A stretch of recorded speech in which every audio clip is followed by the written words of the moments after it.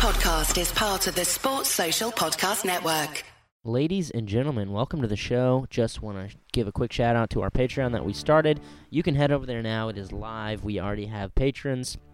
We have 3 tiers over there. The first tier is just, it's called the Bonehead tier, and it's basically if you like us and you love listening to us, subscribe for $2 a month, just a cup of coffee a month. That would help us fund this show. It's going to help us get better.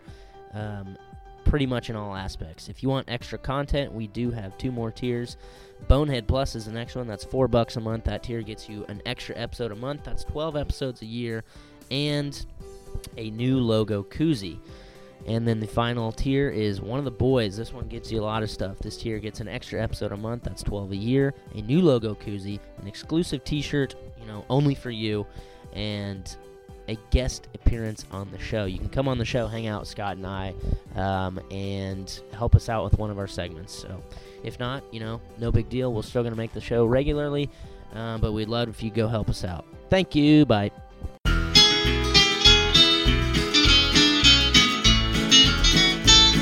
It's the moment of the evening every K-State fan enjoys. Settle down and pour a whiskey, crack open a LaCroix. Please put your hands together and make a little noise for your favorite Wildcatters, the handsome Bosco boys. Ooh, Bosco's boys. Come on, boys. Travis Tannahill is back. For the 3rd time, it's the official football preview show. You're a recurring guest, but you've already probably gotten your koozies. Yeah, did I mail those to you? Yes. Recurring guest koozies? Yes, okay. I believe so. I have a handful of koozies from you guys. It's hard to keep them all straight, but they go in the drawer and get used, every other week or so. Every other week. They're my go-to koozie at the house. Hey, that's perfect. We love to hear it. And we want your go-to online book to be MyBookie. Use promo code BOYS for a deposit bonus, so that way you can gamble on sports illegally because Kansas hasn't legalized it. Use SeatGeek. Use promo code ACAA, $20 off a ticket. There you go. Yeah. Get some. Those are our sponsors. Money for hot dogs or a beer. Yeah. Fancy. And you can just keep changing your email address and keep doing it over and over. That actually has not been in. I've done it twice. It's nice. So have I. It's not officially endorsed by by SeatGeek, but No. we tell our listeners just keep creating new email addresses. You can keep using the promo code. All right, let's you just go. jump into it because I have Yep. a feeling this one's going to be a little bit longer. Yep, let's jump into Perfect. it. Grant, So I'll start take us off. Travis, last season it didn't really go the way any of us wanted it to. Why did it turn south and never really turn around to get the expectations and hopes that K-State fans had last season? Well, I think, you look at, all teams throughout the whole entire country, and also Coach Snyder teams especially. They always found a way to overachieve. Honestly, from a talent standpoint, we were probably right around that 500 mark, which is what we ended up right around. But for the last 2 decades, Coach Snyder's found a way to pull out 2 or 3 wins out of nowhere. And so he just wasn't able to do that last year. And whether that was from we heard some rumors of some internal conflict and, the quarterback controversy, injuries, but, injuries I don't like. That's never an excuse because every team deals with injuries. So, there's always a handful of specific plays, specific quarters, specific games you can go back and say, man, if we just would have done this, we might have found ourselves as a 7-8 win team. Unfortunately, every single team in the conference can do that. So it just really is just one of those things where Coach Snyder's teams have always found a way to do it, and for that specific season, they just came up on the short end on those close games. So we all know what happens after the season. We lose to Iowa State, which was my own personal hell. I would rather, live through a lot of stuff. There's a lot of stuff I'd prefer to live through than losing to Iowa State. In a way, though, that moment was fun and enjoyable. Not losing, but just the combination of everything coming down and the realization of us knowing that we are Iowa Stating ourselves was pretty great. Yeah, I thought we handled it pretty well. That is true. Absolutely. K-State fans handled it well, but I would honestly, I don't like Iowa State. I don't like losing to them. Is there extra motivation for you to hate. I mean, obviously, It's their Twitter fans. Okay, on social 100, media, they yes. are hard fans to Yes. deal with. I will admit that. If Twitter wasn't a thing, I wouldn't think twice about Iowa State at all. Okay, sounds good. But I just didn't know if there was some other underlying childhood memory that you were referring back to. I actually, for the longest time, I was just like, Iowa State, they're not that bad, whatever. But then Twitter happened and just their fans. And I remember one time, and I'm sorry, I'm going on this weird tangent. I was sitting in an accounting for financial reporting class in Calvin Hall, and I got in a Twitter fight. I completely didn't pay attention in class all day. Was fighting with Iowa State fans on Twitter for 50 minutes because all they were saying is, "Oh, we lead the all-time series. Oh, we've won more games. Oh, K-State was the worst. Blah blah blah blah blah." And at that point, we had beat them 8 years in a row, and 12 out of the last 15. And I'm just like, "You've never won any." Yeah. So from that moment on, I'm just like, "Screw these guys.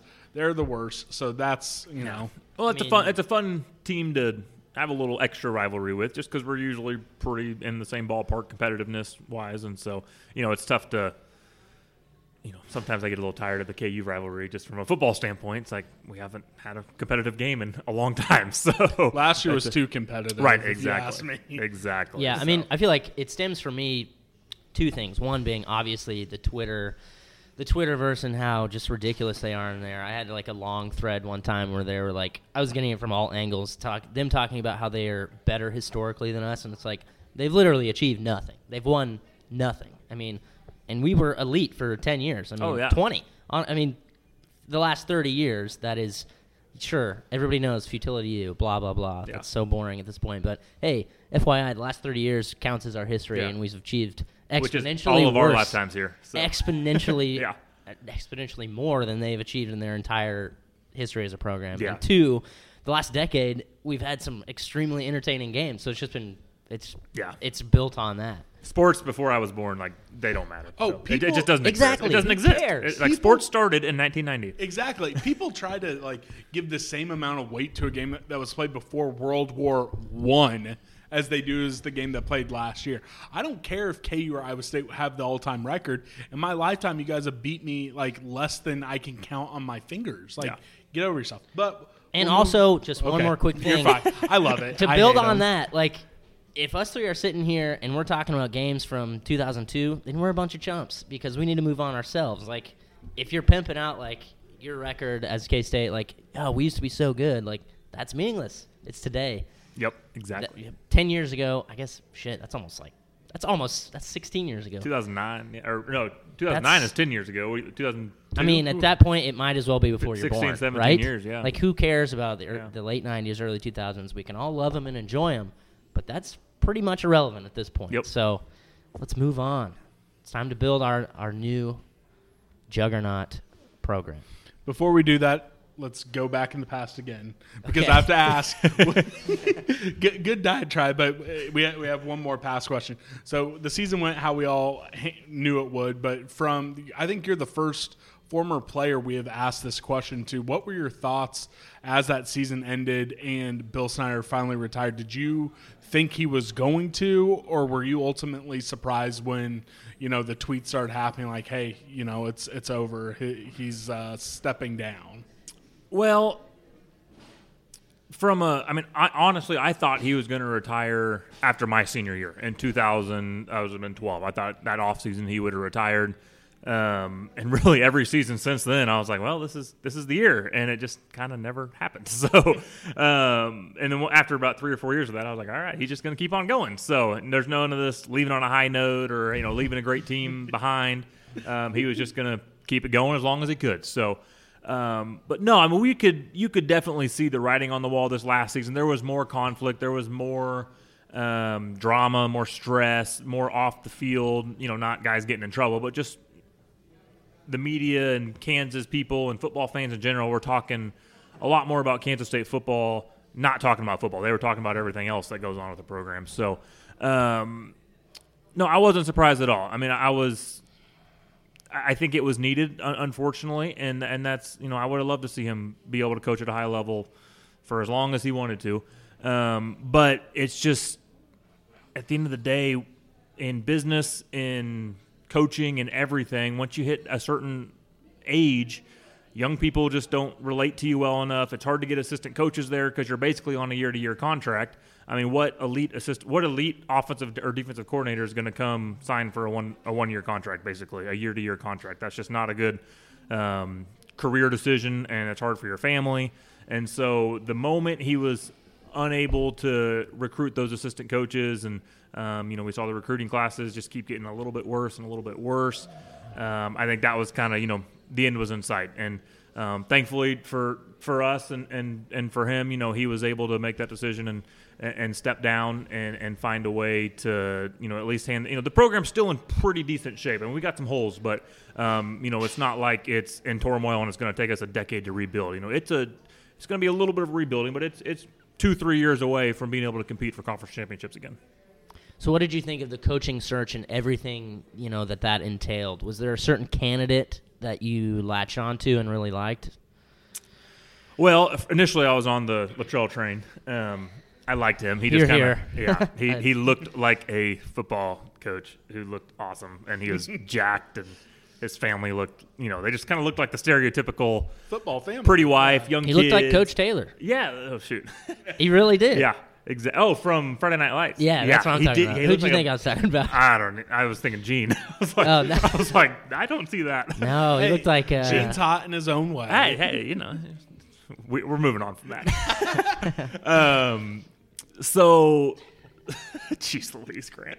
But no, I was on the Luttrell train. He kind of had that look, had that persona, had the energy, just a coach that, and I wasn't around and wasn't really paying attention to K-State football when Coach Snyder got hired on originally, but that's what I gotta imagine it felt like when he came to town. And obviously the program was a different spot, but he had the energy and the charisma and a young staff around him that had the energy and the excitement to turn that program around, which they did better than anyone else probably could have. So I was on the Luttrell train. The more that situation kind of fell apart, however it happened, none of us really know.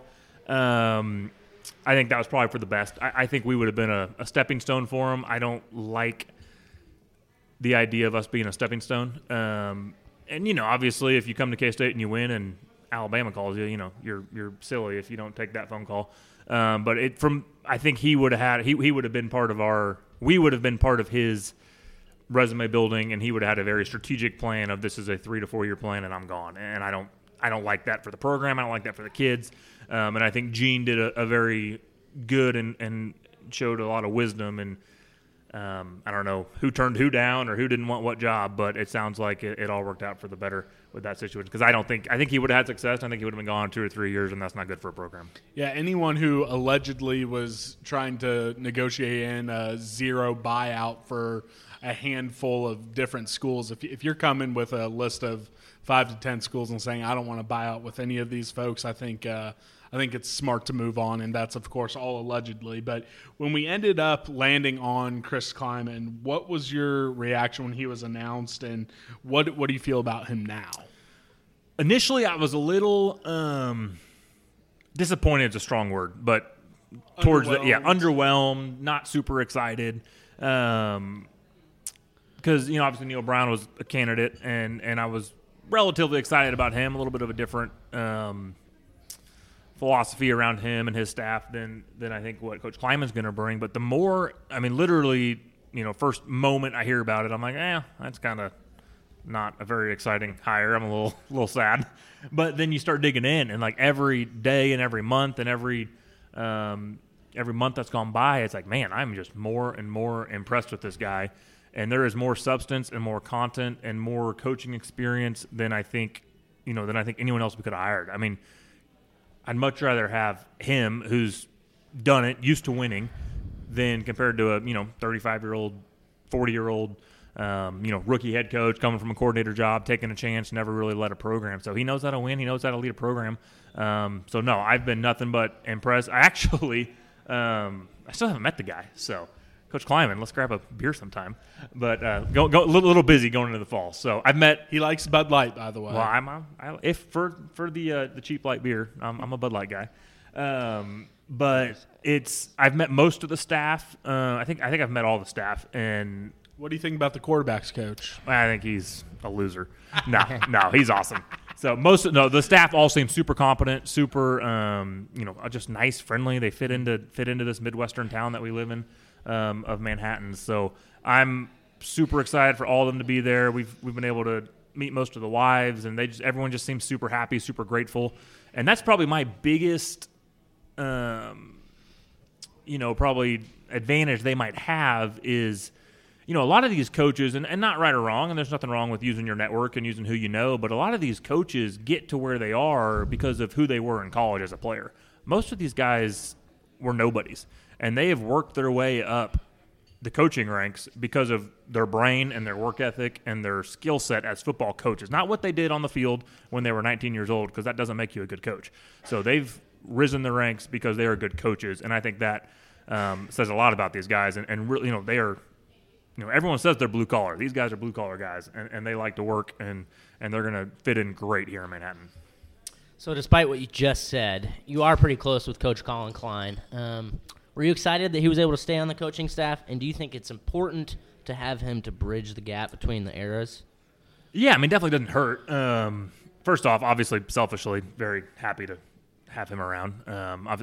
We're very good friends, and his wife and my wife are best friends, so they talk every day, and I text Colin, and he'll text me back like 2 weeks later because he's busy. But so Tell him he needs to eat a cheeseburger. The guy is like losing. I feel we eat with him all the time. We have dinner with him. Not now that season started, but in the summer we'll eat with him every 10 days, 2 weeks. And he can put down food. I feel like every picture I see, like he just gets smaller and smaller. Yeah. Funny Colin story. Slowest eater in the history of the world. Like I'll eat in 20, normal meal, times will come out, 15, 20 minutes. It will take him an hour to eat his food. Like 40 chews per bite. It drives me insane. Anywho. Fun Colin Klein story. That's probably why he's so skinny. He's burning so many calories. Calculated. Yes, exactly. That's super on brand. That's so funny. Exactly. But no, I think that'll be a good transition. Especially just for the fan base. There's just to see someone which we all trust as a fan in Colin and what he's done for the program. He obviously bleeds purple. Sacrificed a lot of time and his body for this program. And if he's all in, if Coach Klein is good enough for Colin, then Coach Klein is probably good enough for all of us. So I think that transition will help. I think obviously with most of the strength staff or all of the strength staff stayed on board. I think kind of having the strength staff there, having an assistant coach there, just kind of all helps bridge the gap. Because especially these new coaches, they're new to town. They're trying to figure out what schools to put their kids in. They need someone they can trust to say, hey, Colin, what's all the schools around here pretty all about the same, but what neighborhoods should we buy in? What's good about this part of town versus that part of town? So there's so much personal stuff that that people forget about that, these coaches really do become, they work together for 60, 78 hours a week. They become best friends. And that camaraderie is really what, you need your players to buy in and become best friends, and you need your coaches to buy in and become best friends too, and really work as a team in that matter. So speaking of Colin, quarterback's coach, that leads us to Skylar Thompson. He's now the undisputed leader of this offense and of the team. What do you think that will do for his game now that he's not going to have to look over his shoulder every time he might not have a perfect play? I think it has to help him. I know most of the media comments that he would make or Delton would make last year where, doesn't bother me, which is what you have to say. And I was trying to think of an analogy for, like a normal guys like us, like what I couldn't think of anything. Like that's just got to be so hard to have someone, not breathing down your neck, but second guessing yourself every time. And quarterback is such a, you have to make decisions in a split second. And if you don't make that decision, it's an interception. If you're late, and it's picked off, incomplete, vice versa, or all of the above. So it's very, you have to be able to play free. You have to be able to play aggressive. And for whatever reason, him and Alex both did not feel that freedom and that trust last year from the staff. So I don't think, and I had some conversations with some other media people, and we boiled it down to last year when we were frustrated, and we could see Coach Snyder's frustration coming through on press conferences, and it's like, Coach, all you got to say is at the end of the day, neither of these guys are playing well enough for us to win the amount of games that we think we can win. And until that happens, we're going to have a two-quarterback system. And I think that would have left a lot of the uncertainty out of the media and kind of, not the witch hunt that went on, but, just the drama that went on that was kind of unnecessary and just kept getting brought up and brought up and brought up. And it's like, coach, they're both playing at a B-. We need one of them to play at a B+. Until one of them starts playing at a B+, they're both going to get their shots. And so that's how I probably would have handled the situation if I were up on the podium, which I'm not. So I'm down on this podium. But no, I think it'll definitely help him as he progresses. And, whether Delton would have needed to transfer for him to be in that number one spot, who knows? But it's kind of nice that that's the way it happened. And, he's the clear cut. As long as he stays healthy, he's our guy. So you're the only one at this table who's ever had to digest a college football offensive playbook. Do you think Skylar will be able to get a good enough grasp in one offseason to be able to handle everything that comes with being a high-level college quarterback with a brand-new system? Yeah, I mean, first off, I think from what I've been told, Skylar's a pretty sharp guy. I mean, there's definitely guys that struggle more than others just from God-given brain ability. But from what we've been told, Skylar's, on the upper side of intelligence. So that always helps. Skylar, you're a smart guy. Good for you. And two, I mean, this Coach Kleiman's system, it's pretty stinking similar to Kansas State. And that's what, once you, coming from high school to college, I mean, in high school you go from running like 40 plays that are all basic, and at least in my high school, we called the names wrong, and it just didn't even make sense. And then you get to college, and you have like 1,000 plays. And so, like, that jump is massive, where if you're just going from system A to system B, it's like, well, we have those 1,000 plays, and it's like, well, we're basically going to run 80% of them are basically the same, and then so 800 out of the 1,000, you just got to learn a few extra words for the extra 200. So I don't think it'll be an issue. There'll be some verbiage, things will be simplified, especially the first few non-conference games. But no, I don't think it'll be an issue. I think the offenses are similar enough, and Skylar's a smart enough guy, and just once you're in a college system, it's really not that hard to pick up a new system. So Skylar's going to be the guy for the next 2 seasons, but have you heard anything about the guys behind him that might either put themselves in a position to be the next guy or maybe even good enough to carve out their own kind of special package this season? Yeah, well, I haven't no, unfortunately, I haven't heard anything. This is what I would love. I would love for Holcomb to have his own package, Blake Bell-esque, down at OU, goal line. You had to see the clip of him dunking on that dude. Oh, yeah, that was awesome. My God. That was on SportsCenter. So, funny story. So, me and I might get in a little bit of trouble for this comment, but me and Colin, we were heading out to California as a couple's trip, and when that story broke, we're like in the car, and I'm like, hey, Colin, you see your boy dunking? And he's like, yeah, we need to have a talk. And so, all in good fun. And like, that's what we were joking because, Colin's such a dad. Well, and Colin's pushing 30 now, but Colin in college, he could throw it down too. I mean, he could throw it down. And so I was like, Colin, he's got much more bounce now that he's rail thin. And weighs 30 pounds less than he played golf. Yeah, so I'm like, dude, you need to go show him how to really dunk, because I bet you can do something a little better than he just did. Whoa. So I challenged him a little bit. I was like, you first Holcomb dunk off. Let's go. You need to volunteer to get, act like you're going to take a charge and like Colin dunk on you. No, that'll go viral. No, absolutely not. So, I know he's a rail, but that'll still hurt. Yeah. But no, I'd love to see a little special package for him this year. I think he's a good enough athlete and a good enough ball player that he can help us win games. He can help us get a first down if we need it. He can help us, get a touchdown, 2-point conversion, that type of personnel package. He's a big enough guy. If we do need some quarterback run game to protect Skylar, we can bring him in. From this year, I mean, Nick Ass, it's really weird because I don't see Holcomb being experienced enough to be a true number 2. I think if Skylar gets hurt, we bring in Nick. Just from I don't even know if experience is the right word, but just being able to handle a whole entire offense where Holcomb, I think, all right, man, we got 12 plays for you this week. That's all you got to worry about. We'll worry about the rest in the offseason.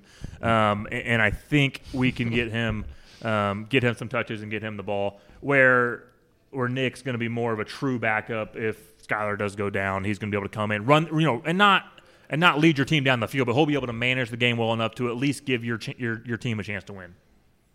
Let's pivot to the running back position a little bit. So as most know, Coach Snyder left the running back room with no returning scholarship backs, as Alex Barnes declared for the draft, and we lost the rest to graduation. But the staff currently, they did a good job finding 2 grad transfer running backs, and they filled the room with some diverse talent in the true freshman class.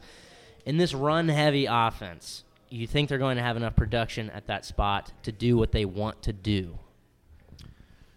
I mean, time will tell. Those guys have decent film. They're decent guy. They're decent running backs. But obviously, there's a reason they weren't going to the NFL. So I think they'll be solid guys. They will. What's underrated with them is the maturity they'll bring to a young running back room. The maturity they'll bring, the experience they'll bring, and then 2, just kind of like a sense of urgency. I mean, when you're a sophomore or a junior, you're like, I got.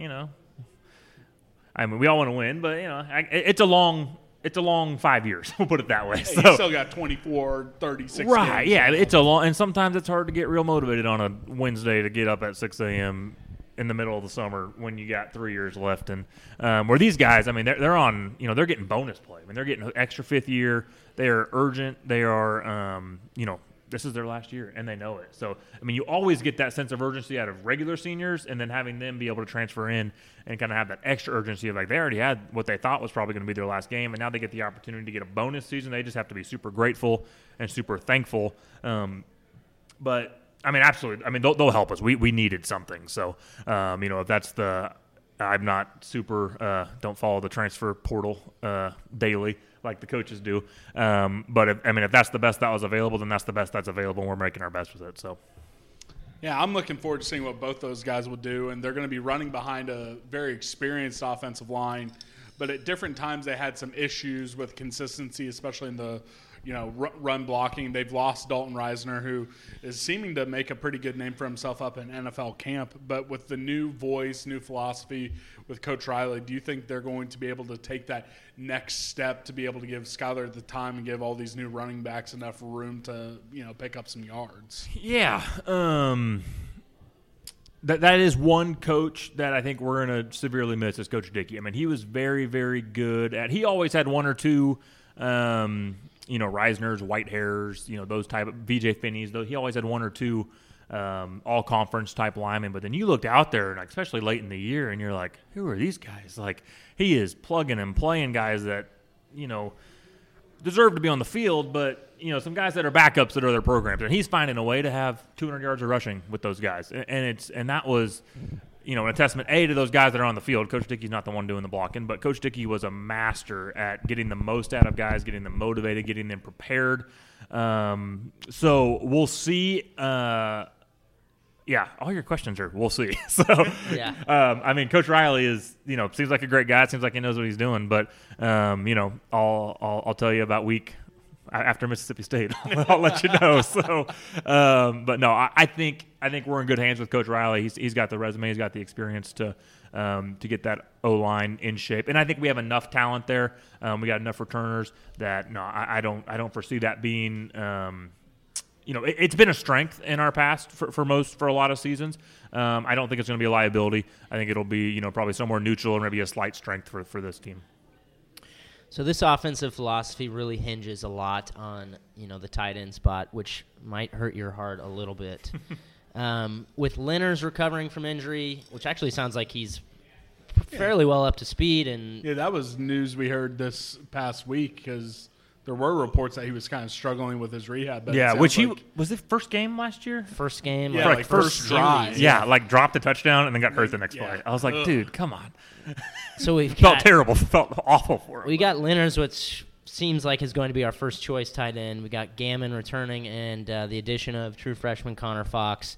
Will they have enough talent? Do you think they'll have enough talent to run a 2 tight end formation as much as Coach Messingham wants and had at North Dakota State?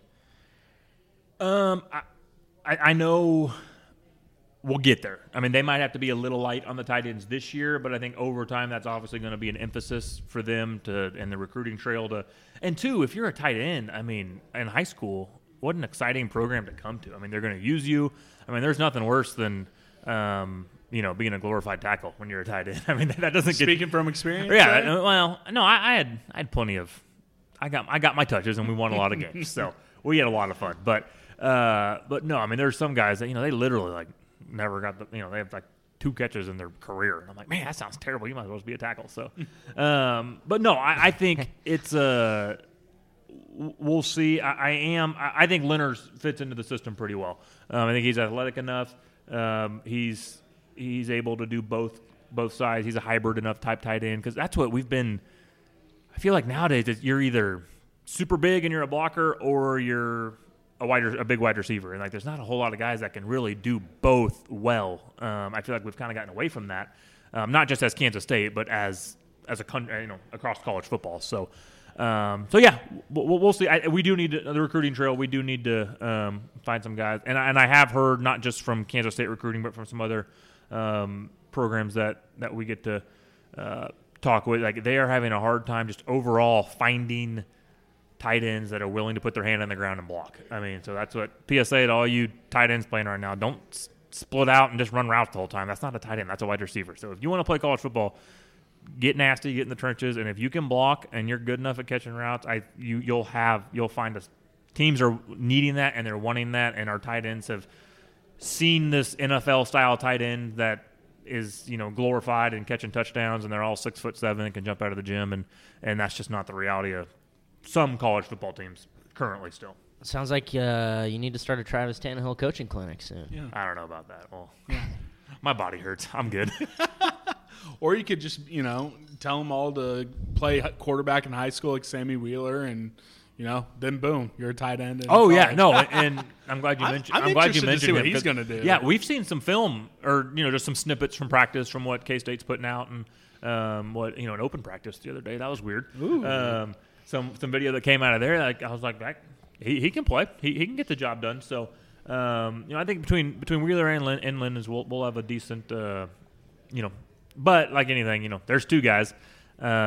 Unfortunately for Gammon, I mean, he's a solid tight end. I just don't know if he quite fits the system. So I mean, he'll get some snaps and he'll find his way, but I just don't see him being a starter in this system. He's like the old style of tight end. Right. He's kind of like that, extra tackle type. Yeah, guy, exactly. So I just don't know if I see him ever being that number 1 go-to guy. He might be the second or third tight end in 2 or 3 tight end packages, but in this type of system, they just need a little more athleticism, and they demand that, which I don't know. It's fun.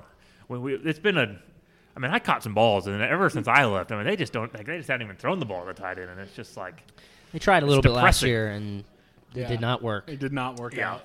So we'll move over to the defensive side real quick. Reggie Walker made a little bit of noise down at Big 12 Media Days saying that K-State had the best defensive line in the Big 12. So it is probably the most talented and deep position at K-State, or the position room at K-State. What do you see when you look at them, and do you think they truly can get to that level of being one of the best in the Big 12? I mean, I don't see best D-line in the Big 12, just being honest, Reggie. Sorry. There's some really, really good D-lines in the Big – there's some top 5 D-lines in the country in the Big 12. So that's just a tall task. One of them's in Manhattan. Oh, I'm just kidding. No, I don't actually Grant believe made that. a take. Yeah. Top 5 defensive line. No, According sorry. to Reg. Grant He said it. _ It's on the KSU podcast. said it. It's All on right, the podcast. fuck it. But obviously they're going to be the strength of this defensive unit. So whether they're the best in the conference, who cares? They're the strength of this team, and they're going to need to play well. And looking at our secondary and our linebackers, we got some guys, but we're missing 1 or 2. And as long as everyone stays healthy, we got some guys that can play. But we know how the season goes, so they're going to have to get some pressure on the quarterback. They're going to have to stop the run with 4 down, not having to bring a 5th up front. So I think they're going to have to play exceptionally well for this team to do well. And Reggie's great, but Wyatt Hubert is amazing and young, and I think he's going to be freshman All-American last year, if I recall correctly. So freshman All-American last year, going to his sophomore year. He's got 3 more years, and he's just a stud. So I'm really excited to see. He's like a better Ryan Mueller, and Ryan Mueller was really good. And so that's saying at Ryan as a sophomore. So They kind of remind me of each other. Got a little Ian Campbell in them. So, I mean, it's like, man, it is. He's got that long hair. I know. He kind of looks like Ian a little bit. He pulls it off. He yeah. looks good. Oh, he looks great. He's So got a nice I'm excited to man watch bun. him and Reggie and the rest of that defensive front, plug up those holes. And what I do like about Reggie, Wyatt's a little more reserved, doesn't really say much, is kind of serious all the time, and, just goes out there and kills quarterbacks, which is fine. But, Reggie's got that attitude, that confidence that you need on defense. I mean, and that's something I never had. I mean, I was like, I'm a solid tight end. I mean, I'll do fine. I'll block my guy. You go score touchdowns, Colin. Sounds great.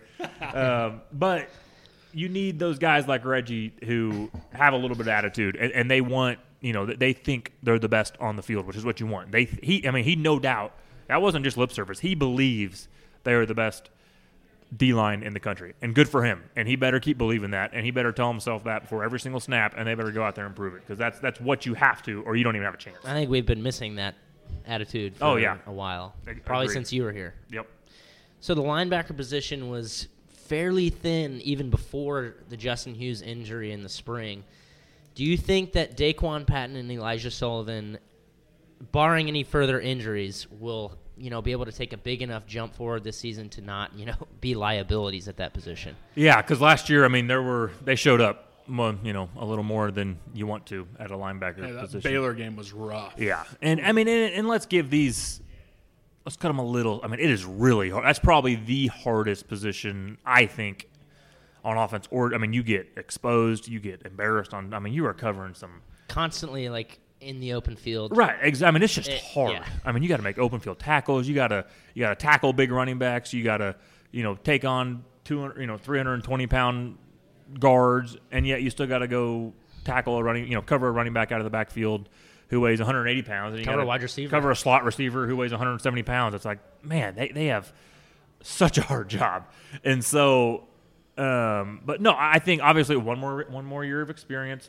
I know there were some remarks last year from Coach Seiler on, just they're still figuring out where to line up, which is, that's half the battle. You can't be thinking about that. If you're thinking about that, if you're going through your assignments, who I'm covering, what zone we're in, where I'm supposed to be, I mean, you're too late. So you have to. That experience is what's so valuable to especially these defensive guys, is if they can play, offense. I have time. I mean, I can, play gets called, and I got 10 seconds to get to the line. If I don't know my assignment at the end of the day, I can just ask someone.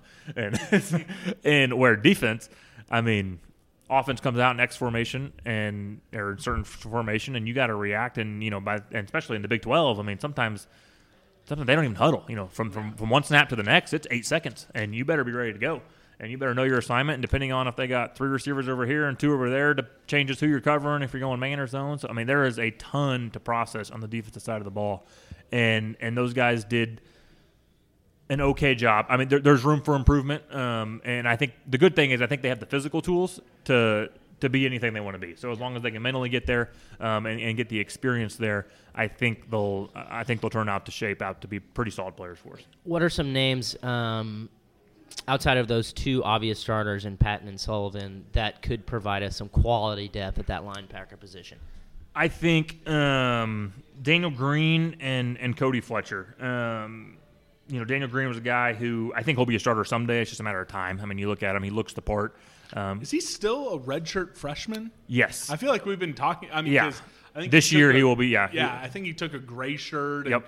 Then we're like, all right, is he going to make it on a campus? And then he redshirted last year. I feel like we've been talking. So he's about one of those Daniel. guys that's 20 years old, been around, been through 2 spring balls or whatever. He was a 4-star coming out of high school. So one day I think we might be talking about Daniel Green as like one of the most recent great K-State linebackers. No, I would agree. I think he has all the potentials to be an exceptional all-conference linebacker. Which to say that about any freshman is taking a risk, because freshmen are freshmen, and 50% of them don't pan out. So very true. Very true. And then Cody Fletcher, I think he'll be a solid special teams guy.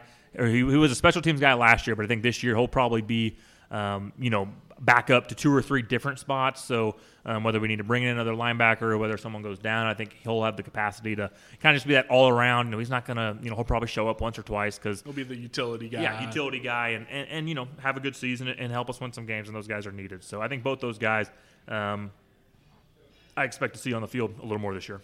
Definitely. So The secondaries without Duke Shelley. He's actually having a pretty good camp up in Chicago with the Bears.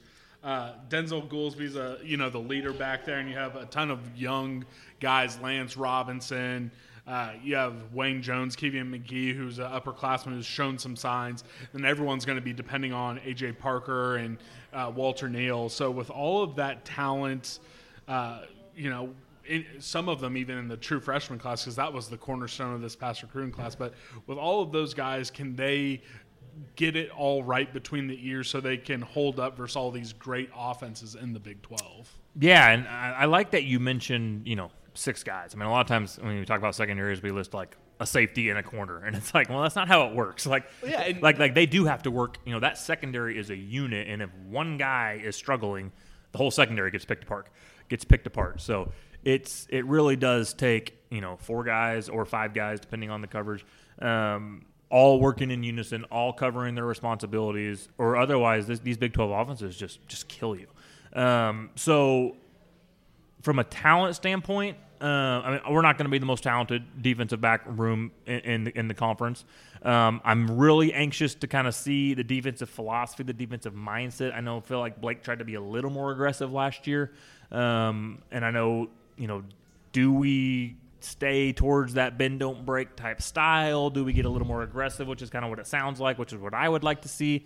So we'll kind of see how the philosophy shakes out. I mean, because that's what all these guys. A lot of that comes from coaching. Is it's like, all right, you're a cornerback, and a lot of these coaches will tell you, be a little more passive, keep the ball in front of you, make the tackle, let the offense make a mistake. And other coaches are like, no, we need interceptions. Like, go after that ball. You think you can jump a route, you better go get it. And if you miss a tackle and they score a touchdown, who cares? We'll get them on the next one. So, I'll be curious to see what that feel is from this coaching staff. And I know some guys I played with in the secondary. They were frustrated because they were told keep the ball in front, come up, make a tackle, and live to play another down. And they didn't feel like they could really play as themselves and be the best player they could, because if they made a mistake and big play, touchdown, whatever, they're going to get benched. And so kind of going back to the whole Skylar Delton quarterback situation, like, do you want your guys playing free, having fun, and going out there and being ball hawks, or do you want them keeping everything in front, making tackles? So differences of philosophies. I don't know which one's right or wrong, but I know which one's more fun, and that's being aggressive. So at least more fun to watch. So last but not least, we will touch on special teams. We have had, immense success over the last couple decades in special teams, but last year we really underperformed. Do you put much weight on this quote-unquote special teams coordinator, and do you feel that we can get back to that level of having a big influence on the special teams side of the ball? I mean, I don't. From what I've seen, I just don't know if Coach Kleiman's going to make it a priority as much as Coach Snyder did, which isn't a negative towards Kleiman. I mean, Coach Snyder, year in and year out, and Sean as well, found a way. I mean, they were in the top of the country every single year, which is, that just takes. We would spend hours on special teams. There's a reason it was good, and it's because we focused on it. And other coaches might choose to, nowadays the time at practice has gotten pretty strict, and so they might choose, all right, we need to focus more on offense and defense and special teams. As long as we're net neutral, we'll call it good. So I don't think there's a right or wrong philosophy on that. I know special teams is an area you can steal points and steal field position and all that fun stuff, but I'm not going to give Coach Kleiman the credit to get a special teams unit where Coach Snyder had, just because I think that would be disrespectful to what Coach Snyder and Sean did. They were so good at getting those special teams units ready and getting them where they needed to be and scoring points and blocking field goals and having great returns.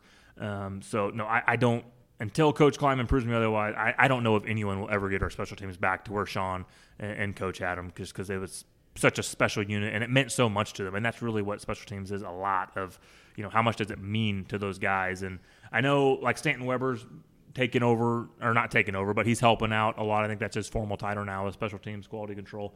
He's a young, sharp guy with he'll be excited to own that and, put his stamp on it and try to get those guys excited for special teams. So, and we'll see. I mean, a lot of times, too, it's just a matter of managing your roster. And, I mean, we put some really good guys out on special teams and risked injuries and risked other things for an extra 15 yards of field position. And other schools don't do that. I mean, they're not putting their best defenders on kickoff unit because you get whacked all the time. Yeah, I think and Arthur Brown was on kickoff coverage in 2012, I think. And one concussion, you're out 4 games. And it's or 6 games or whatever it is now. And so it's is that really worth the risk, or can we get and they're all, all the players are valuable, but we're not some younger guys. Right, some younger guy, and they can, who aren't going to see the field on defense, and allow them to, that's all they have to do. They get 4 snaps a game, and they know that. On those 4, exactly. And so it's just, so we'll see. I mean, no right or wrong philosophy standpoint, but I mean, I think it'll be net neutral. I mean, I don't think Coach Kleiman will let it be a liability. I don't think they're going to put enough time and effort and put the guys out there for it to really be an asset like it has been, for during Coach Snyder's tenure. But I mean, we'll see. He might come out and shock us all and put a bunch of starters out there, and he might say, you know what, we're still light from a talent standpoint. We're going to need to steal, 7-10 points a game in order to win. So, and you can make those decisions on a per game basis too. I mean, you're going up against OU or Texas. You might say, hey, Reggie Walker, you're on kickoff team. I think versus OU we should roll out in the triple option. So just totally. Let Holcomb run the triple option. That'd be fun. I think it would be fun. But we will roll into this. It's August 9th, which, when you think about it, it's like, man, you still have a lot of time, but game 1 is going to be here before you know it. So we are going to have you predict game by game for us. We won't hold you to it. We'll be nice to you if you get out somewhere else and predict something else. We won't sick the boneheads on you. But as we're sitting here on August 9th, we'll go game by game. Game 1 versus Nichols. If ESPN knows what's good for him, you and Brian Smoller will be calling it on ESPN Plus. So I'll start a letter writing campaign to make that happen. Get a petition. Yeah, exactly. Get 3,000 boneheads to call up there, and I can get you an email address. We can blast someone at ESPN's email address. Okay, we'll do that off pod, and we'll get it started. So it's game 1, Coach Kleiman era versus Nichols. How do you think that game will go? I mean, win for sure. I think those guys are going to be so excited. Obviously, a Nichols program, even if we are a little depleted on talent, is not going to be able to measure up, toe to toe from a talent standpoint. So no. For sure, Nichols State, not an easy W. They're never easy, but the other guys are on scholarship too. But I don't think when a coach has been there for a few years, a lot of times those first non-conference games can take you can take them a little lackadaisical and you can take them a little for granted. But with a new coach, I mean, there's no way that coaching staff is going to let that happen, and I don't think those players are even going to be tempted to do that. They're going to be excited to go out and prove to this fan base what they've been working on all offseason with the new program. All right, so we're at 1-0. Bowling Green, who I think is actually going to be worse than Nichols, but I would agree. And easy another W at home, right.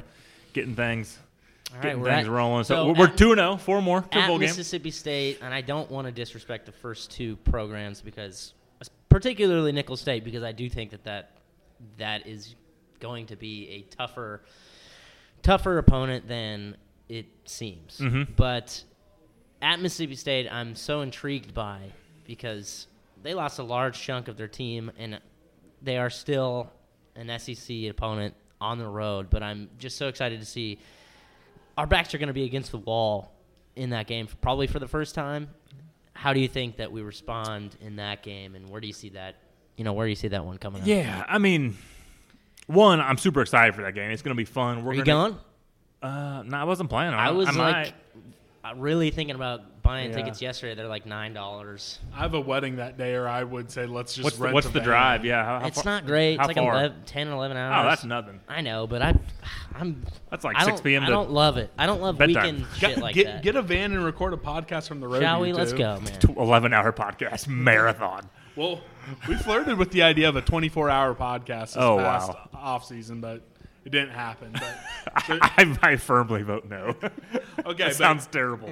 Well, it doesn't have to be full 11 hours, but you and Grant are going to be there. Yeah. You're going to do an hour-long podcast from the road. I wouldn't mind going to that game. That'd be kind of fun. why not? All right, I mean, I'd do it. You guys should do it. But Coach Kleiman has a history of these non-con massive upsets from when he was at North Dakota State. Does he pull it off at K-State? You picked it last year.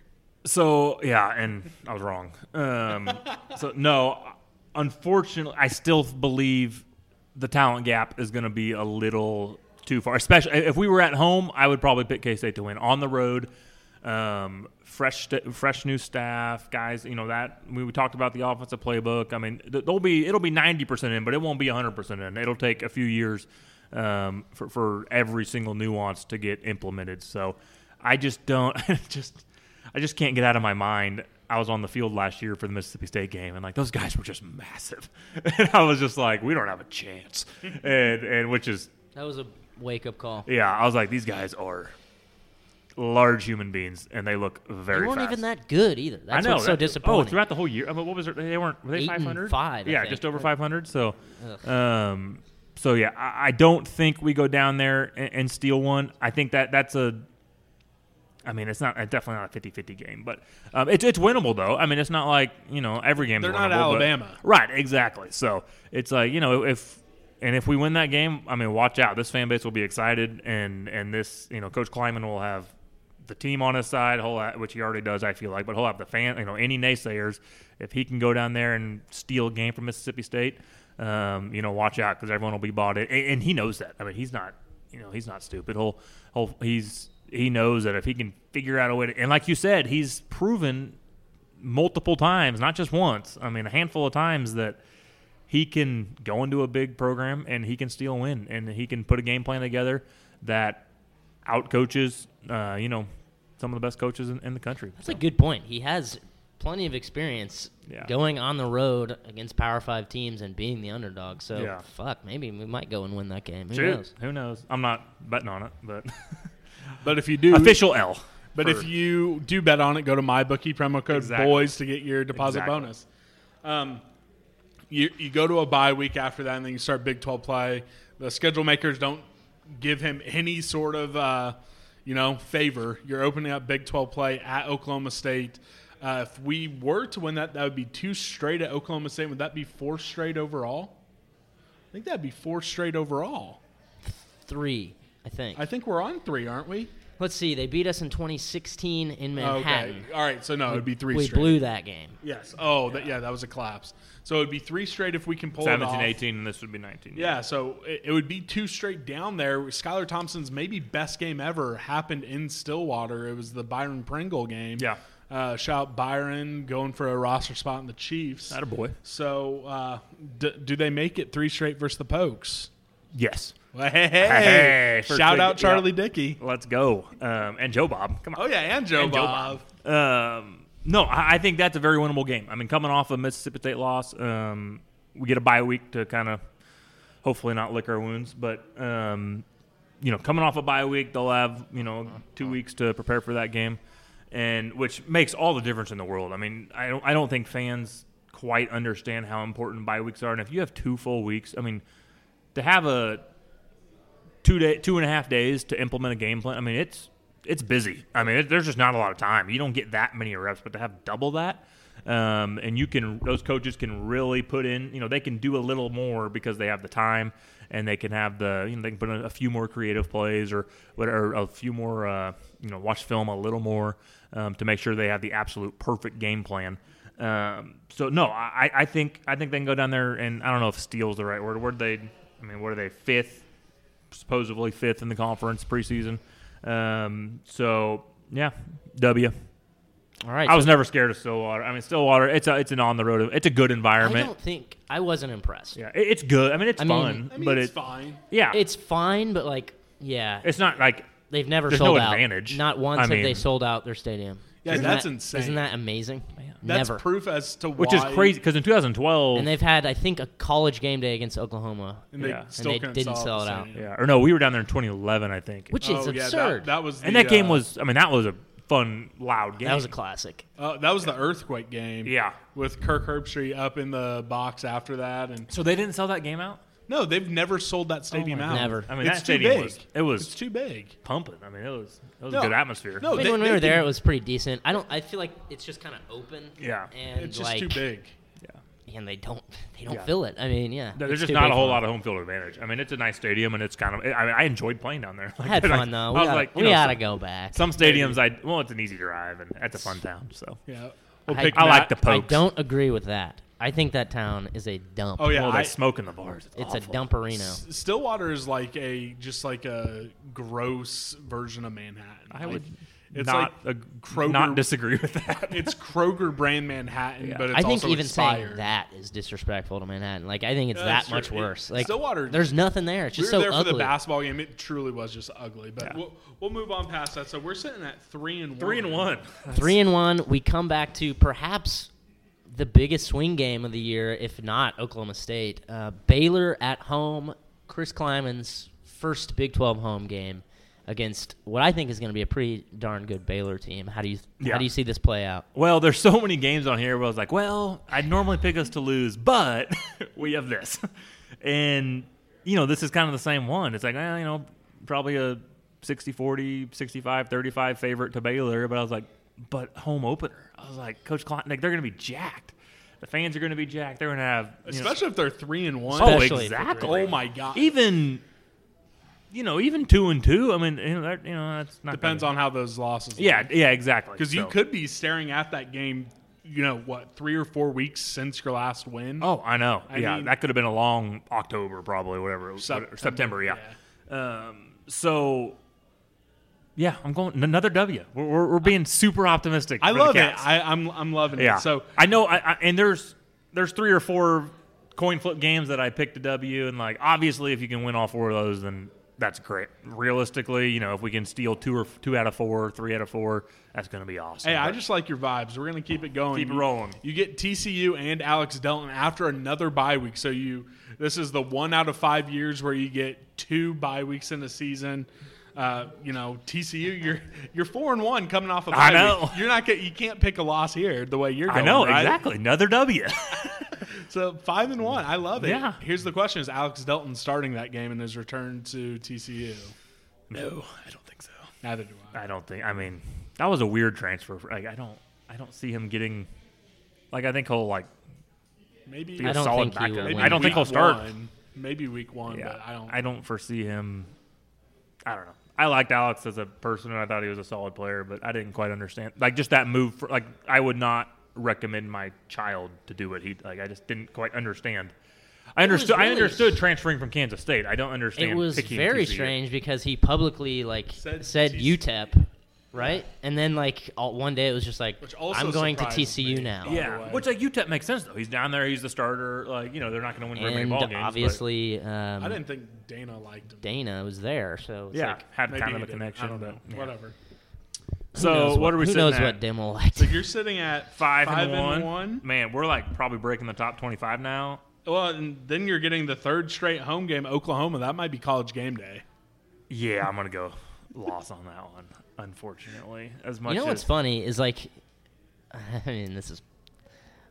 I feel like we would be more suited to, and maybe I'm really shitting on Jalen Hurts here, but he's so good. he is really good. Maybe it's just because I haven't seen him play. It seems like I haven't seen him play for so long. It's like 2 years. And coming, Well, but and he's not at the level of Baker Mayfield No, or Kyler Murray. I agree with that, and I actually don't know if he has the arm talent to run the That offense. system, right? I mean, because the reason why Kyler and Baker worked so well is their precision at the short passing game. They had enough arm talent to go deep, then they could take off and run. I Right. think Jalen Hurts, he's not going to run past you. He might run over you. yeah, he's a But- stud of an Yeah, athlete. he's a great athlete, Yeah. and he can do the short But passing. is he a game, good but enough quarterback? I think you can cheat your safeties up versus him. And all that being said, I'm definitely not going to pick that as a win. But I'm not. I mean, I think he's probably the 3rd or 4th best quarterback in the league, not number 1. But that's just me. But Put Skyler above or below him. probably right below. Skyler below. If you're talking about purely quarterback, if you're talking about athlete, all that type of stuff, then he's probably one of the better athletes, and he has one of the best offensive systems. And I know if John Kurtz and Matt Hall listen to this, they're big believers in him. I'm more of a Sam Ehlinger guy myself, but I don't know. I'm just not the biggest believer in Jalen Hurts, but I mean, who knows? Maybe he'll win the Heisman and make me look like an idiot. So. After that Oklahoma game, the most important game on every K-State fan's schedule this year, except for me because I put Iowa State as my number one. But it's the Kleiman's first Governor's Cup. It's at KU. You're going head-to-head in all these recruiting battles. New coach Les Miles, they're all thinking, hey, it's a new era. And the last time Bill Snyder left, they won all 3 games. So KU fans will be jacked. That'll probably be the most ticket sales in Memorial Stadium in the past decade. Probably the most KU fans in that stadium for this game in a decade. You're going to pick us to win big, though, right? Oh, yeah. 59-7? Until it's kind of like OU. Until someone knocks off OU's the top dog. Until KU even competes with K-State, it's just W. Like, just it's not even. I got bad news. They're competing. They almost beat us in Manhattan. Yeah, but until they win. Yeah. Fair enough. That's fair. Yeah, last year was – okay, I forgot about last year. All right, so now we go to Texas, which I feel like they are probably – I don't know, man. OU has so many people returning, but I put so much stock in a returning quarterback that's really good and proven himself. So I feel like they're kind of my number one seed in this moment in my mind. But although you picked Texas or OU? I did officially pick Oklahoma for media days, but gosh, I kind of keep going back and forth because I feel like a returning quarterback has a lot of weight. Yeah. But we go to Texas. You know, we are bowl eligible, by the way. We are bowl eligible. At this point, we are 1, 2, 3, 4, 5, 6. Yep. Historically, somewhat, you know, we have had their number. They've beat us like 3 straight years, or 3 out of 4. They've beat us 3 out of 4 years, and you know, how do we fare in Austin this season? Yeah, loss. Fair enough. Too big of a talent gap. Yeah, for now. I think they might really be quote unquote back. I think. Yeah. I think well, and Texas that's the thing. When we noise. went through that decade of dominance against them, or however many games we won in a row against them, it's like they weren't Texas. I mean, Ronnie got 2 versus a good Texas team. Yeah, that's true. The Texas team you guys beat, they ended up with 9 wins that season. Yeah, so but they weren't Vince Young, Texas. Yes, they weren't. Which is where I'm going back to my high school days. Yeah. Like, man, they were unstoppable, and just Rose Bowl this and Rose Bowl that, and I mean, they were a top 3 to 5 program year in and year out. Where now they've kind of they've been a top 25 program, which is still great. So. Yeah, I don't know. They're getting closer to that level. I think, I agree. I think they're on the rise to becoming a top 10 program consistently, and that's kind of scary, but good for the Big 12 because now we have 2 top 10 programs with them and OU, and you just got to figure out a way, to get yourself in that conversation as well, which is good for the conference, good for the region, and makes it a whole lot of fun. So, but officially, loss for this year. All right, maybe next year. The next one, I think, for Gene Taylor, I think this might be number one game for him because the presumed runner-up for the job, Neil Brown, is bringing his West Virginia Mountaineers into Manhattan. First game in what I'm going to call the Gene Taylor Bowl. Does Kleiman get a win for his boss? Yes. Hey. We're going to win against Jesus, man. West Virginia. All the 50-50 games hell of a record. Win. I know. Hey, I'm loving this. 8-4 by the time we get to it. Yeah, I'm loving it. I'm loving it. So except for if you're saying 8-4, I don't think I like how you're predicting the Iowa State game. If I'm doing the math, good. Right. Well, maybe my math is off. Anyways, I think you might be on the path to say 9-3. 9-3. That's good shit, man. I Anywho, love it. All right, West funny? Virginia, Neil Brown. It seems like every game that would be like a 50-50 toss-up game where we're like, or like we're slightly going to be a slight underdog. It's like there's always a little bit of emotional. For me to be like, yeah, we'll win that one. And like kind of the Neil Brown thing. It's like, well, yeah, Can't lose to him. Kleiman's going to be a little ticked off. Gene will be a little extra proud. And, it'll be, and not ticked, Kleiman's not going to be ticked off, but just a little extra something to play for, which is silly because like these coaches want to win 100% every game. It's not like any extra motivation is ever needed. But So yeah, I mean, and two in West Virginia, I think they're going to be a bottom third of the conference type team. So if you can't beat them, I don't know. I'll be a little disappointed if we lose that game. A couple of these games, if we drop them, it's all right. But I don't think West Virginia is going to be a very good program this year. So I think they'll struggle. So next up, we head to Lubbock, which we've had great success there in the last trip. We've won there. I mean, we beat them like 6 straight seasons. Oh, is it really? I don't think it's 6 did Kingsbury straight. beat us? I think he beat us once. Yeah, I think, but we beat them like almost. I don't know. I mean, I'll have to go back. Yeah, we'd have to go back. But Matt Wells is at the helm now, and I was genuinely impressed with Matt Wells at the media day. That doesn't really translate to winning in a program, but how do you think we will fare down in Lubbock? Another win.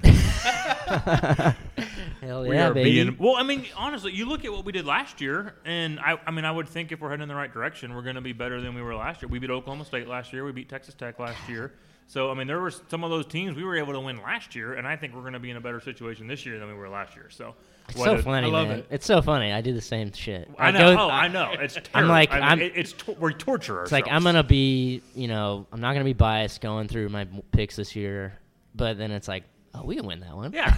Every time. I'm like, at least 8 wins. It's just, it never fails. You can always find 8 wins. It never fails. Yeah, and then you drop like 4 of those, and now you're a 4-8 team instead of an 8-4 team. But Well, don't put that evil on me, Ricky Bobby. We finish it off hosting Iowa State.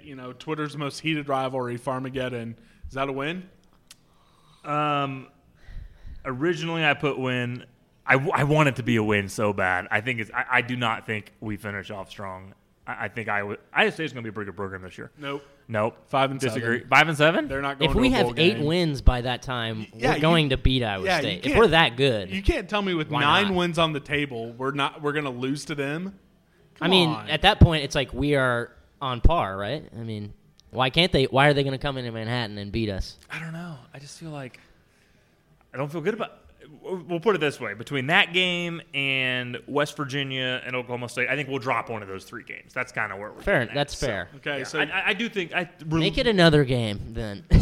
No, don't get me wrong. I mean, I hate Baylor's probably my least favorite program in the country. Oh, I agree. And then As much I as don't hate Iowa State like you guys do. As much as but I don't interact on like Twitter like you Iowa guys do. State and don't like losing to them, they're genuinely going to be good. I mean, I do No. think Oh, yeah. that, but I don't. I mean, they're going to be good. I don't think they're going to But be good for elite. Good for Iowa them. State. Yeah, They're not- which is 8 or 9 wins. 5 wins is a top 25 season for them. So That's true. Yeah, I good said for that- Iowa State is not They're not going to be the elite team that they think that they are and that they middle of have the pack, been. upper half of the conference.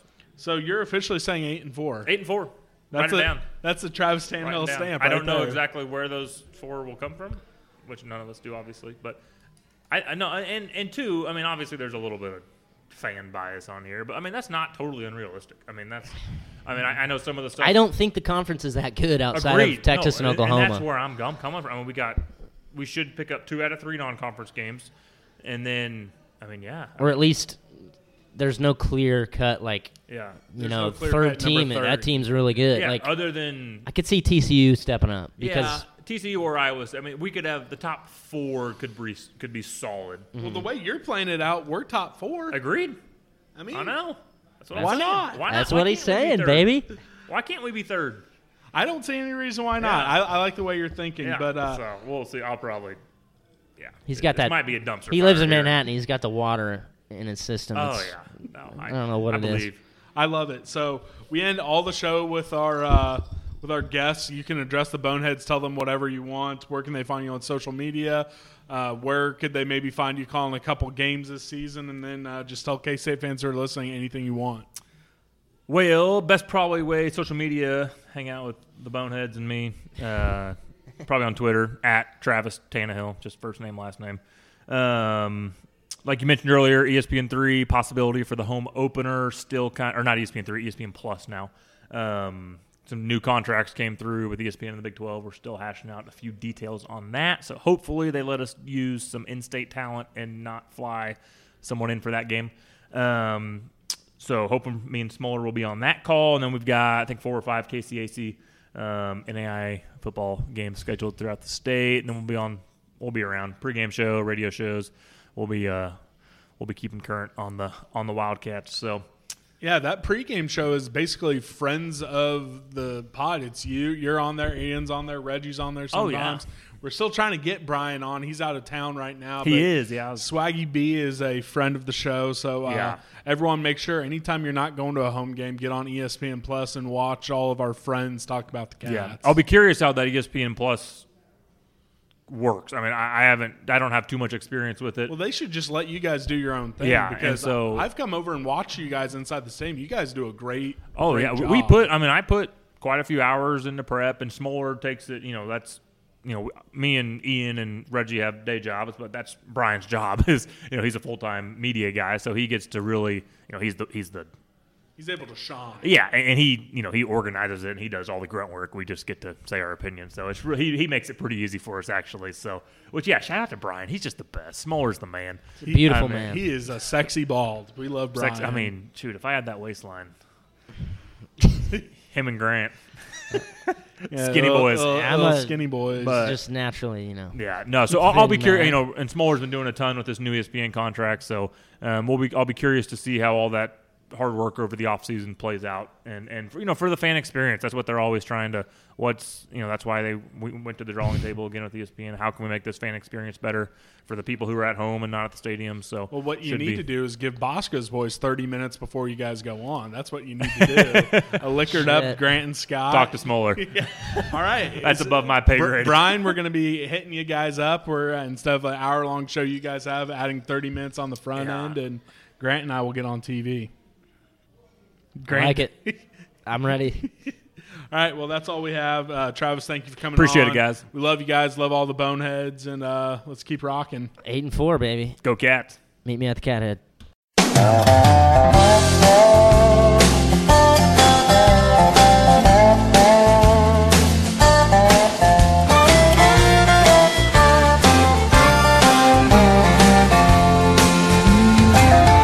I was sitting there selling turnips on a flatbed truck, crunching on a pork rind when she pulled up. She had to be thinking this is where rednecks come from. She had Hollywood written on her license plate. She was lost and looking for the interstate, needing directions, and I was a man for the job. I told her way up yonder past the caution light, there's a little country store with an old Coke sign. You gotta stop in and ask Miss Bell for some of her sweet tea.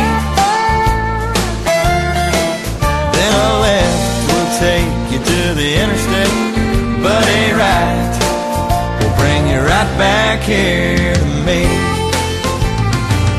I was sitting there thinking about her pretty face, kicking myself for not catching her name. I threw my hat and thought, you fool, it could have been love.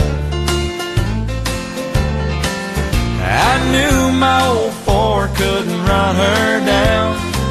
She probably didn't like me anyhow, so I watched her disappear into a cloud of dust. Told her way up yonder past the caution light, there's a little country store with an old Coke sign. You gotta stop in and ask Miss Bell for some of her sweet tea. Then a left will take you to the interstate, but a right will bring you right back here to me. Yes, it's Georgia Heat playing tricks on me, or am I really seeing what I think I see? The woman of my dreams coming back to me.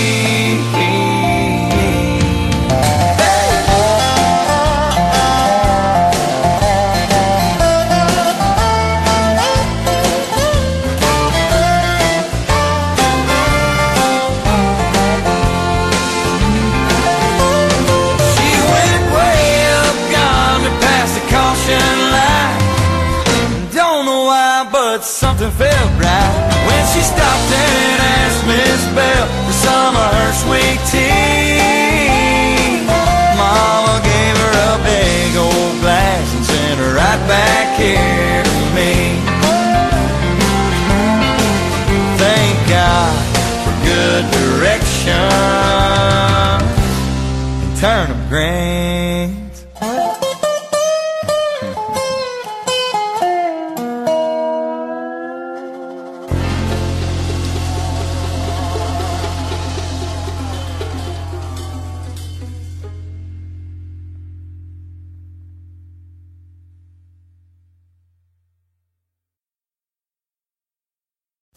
Sports Social Podcast Network.